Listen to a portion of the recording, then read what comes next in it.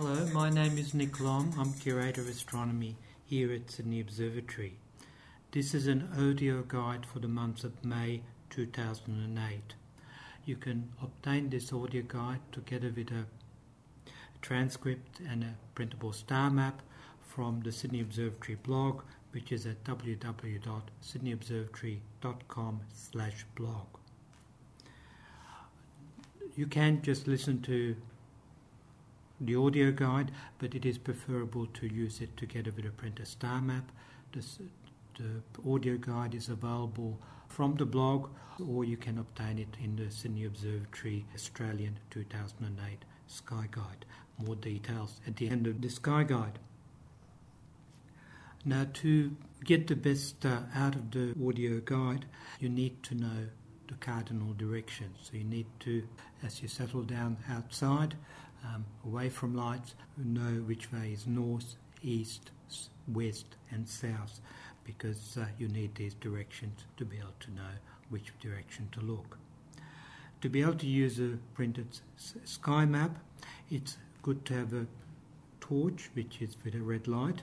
Now, easiest way to get the red light is just to put a bit of red cellophane in front of an ordinary white light torch, and you can just cut out a small piece of red cellophane and put it in front of a ordinary white light torch with a rubber band. So once you've done that, settle down and we'll hopefully start to become familiar with the night sky. So let's start the guide to the night sky in May 2008 in the west, where we find in the very low down we find the planet Mercury. It's not visible early in the month and it's not visible late in the month, but in the middle of the month we can see the planet Mercury, and that's nice to look at because many people have never seen the planet Mercury. It never moves too far from the sun, which means that it's only visible in the early evenings, if it's visible in the evenings, or it's visible in the early mornings just before sunrise. If it's visible in the mornings, it can never be visible late at night or the middle of the night. So it's a planet that it's rarely seen, so it's good to have a look at it, and it's reasonably bright, very loud down in the northwest.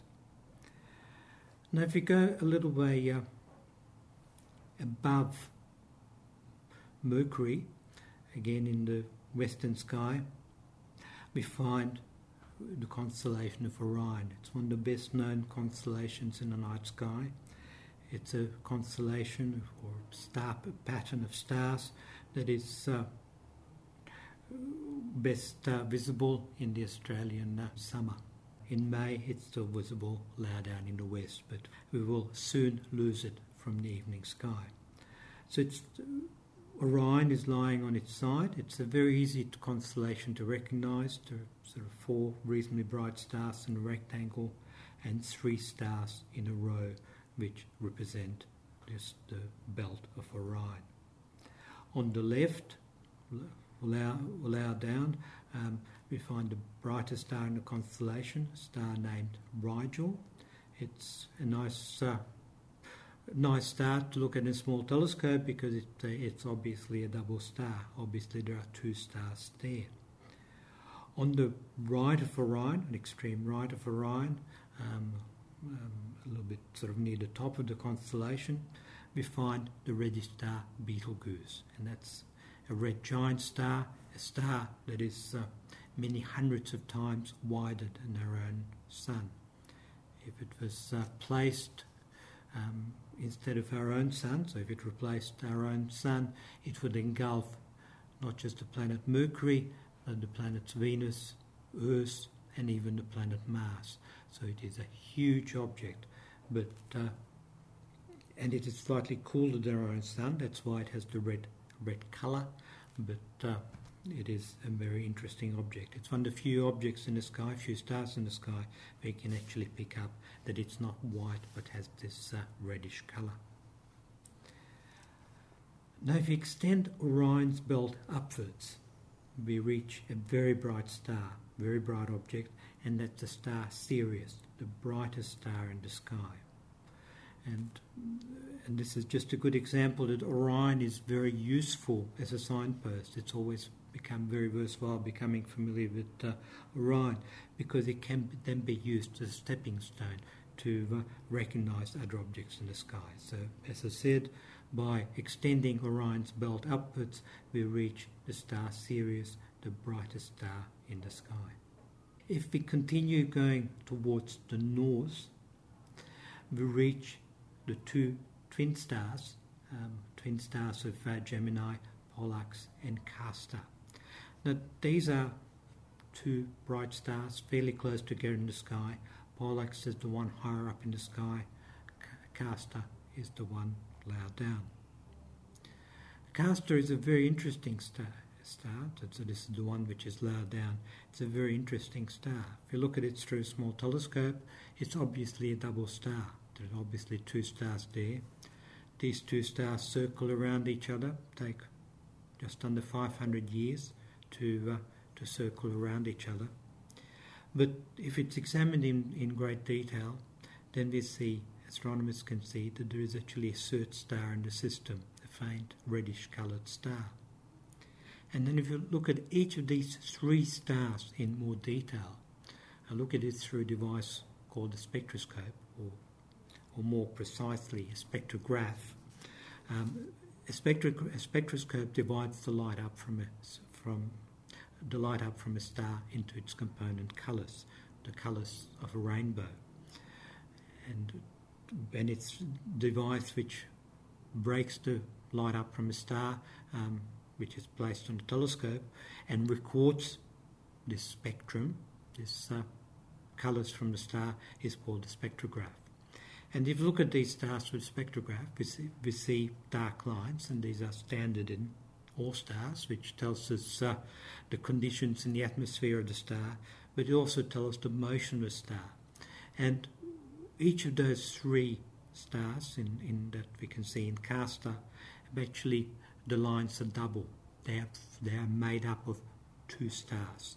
So in fact, the system of Castor consists of 6 stars. So we can look at Castor and see one star with the unaided eye, with the naked eye, but in fact we're looking at 6 stars, or 6 stars. So that's something rather interesting to note, that you're basically getting 6 for the price of 1. Castor and the system of Castor is at 51 light years away, so light has taken 51 years to reach us from Castor. Pollux, which is a little way above Castor, is 34 light years away. It's a giant, slightly reddish-coloured star, which gives off as much light as 35 suns. 35. So it gives us as much light as 35 times our own sun. If we go a little further towards the north, we reach the planet Mars, which is a reddish-coloured planet. It is the red planet Mars. And of course that's being studied in very great detail these days. There's a whole fleet of spacecraft circling around the planet and studying it in very great detail. And there are even 2 rovers which are moving around on its surface, Spirit and Opportunity, and which have provided a great deal of information about the geological history of the planet Mars. Certainly there are many interesting features which are associated with water, and water is something that we tend to associate with life. So maybe there was some kind of primitive life forms, primitive bacteria-type life on the planet in the distant past.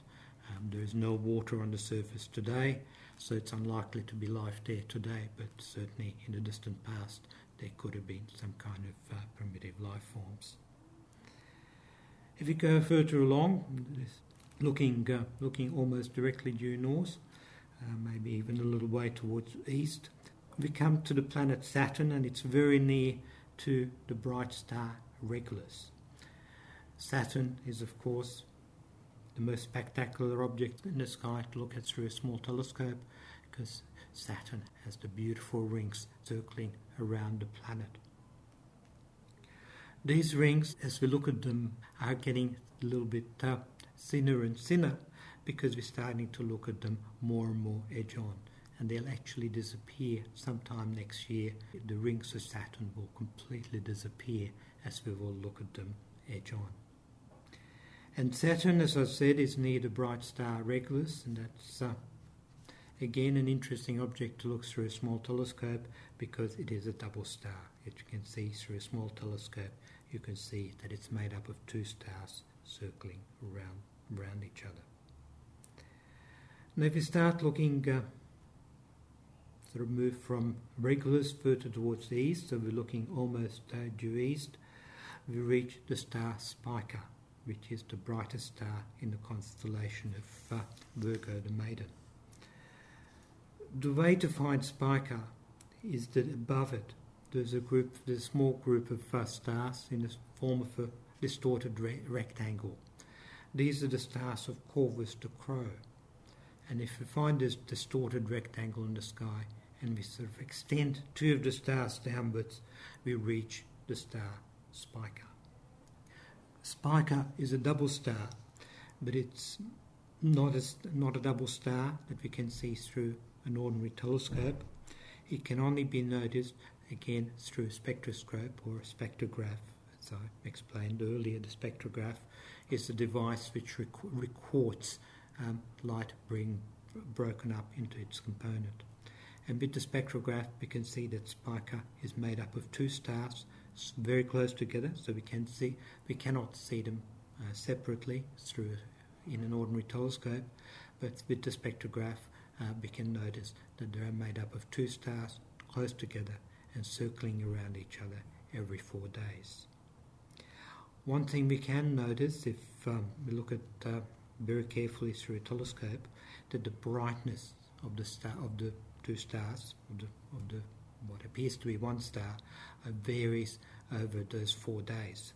And the reason they're changing over 4 days is because the two stars are so close together that they distort each other, that they're not spherical stars, but they have been stretched out in the shape of footballs. And as we look at those football shapes, it's from different angles, the brightness of the star changes. It's a very small effect. It needs to be very carefully monitored, but astronomers have found this variation, that the star does vary very slightly in brightness due to these different aspects. Whether we're looking at the football shape face on, or we're looking at it edge on, and then it appears then round, then it's a little bit fainter. If it's seeing less of the star, then it appears a little, just that fractionally fainter. And what even makes that system even more interesting, the brighter or the larger of the two components is also a variable star. It varies at brightness by about a period of about 4 hours. So a period of about 4 hours, again, there's a few percent different change in brightness, and that is because the star is pulsating, it's becoming bigger and smaller as time goes on. The system of Spica is 260 light years away, so light has taken 260 years to reach us from Spica. So it was emitted back, it's now 2008, so the light from Spica was emitted back in the 1700s, 1740s, when the light from Spica was emitted. And together the two stars radiate as much light as over more than 2,000 of our own suns. So 2,000 times the brightness of our own sun. Let's look towards the south, and in the south we can see the Southern Cross. It's starting to be reasonably high up in the southeast. If you think about the Southern Cross as the hour hand of a clock, then in May, in the early evening, it's somewhere between 10 o'clock and 11 o'clock in position. So it's fairly high up in the southeastern sky. Below the Southern Cross are the two pointer stars, Alpha and Beta Centauri. Beta is the one which is closer to to the cross in the sky, while Alpha is the one further away from the cross in the sky. But in fact, it's one of the closest star systems to the Earth. It's the closest star system to the Earth, and light from Alpha Centauri has only taken 4 years to reach us. So the light from Alpha Centauri, which we're looking at the moment, left Alpha Centauri in 2004, so not very long ago.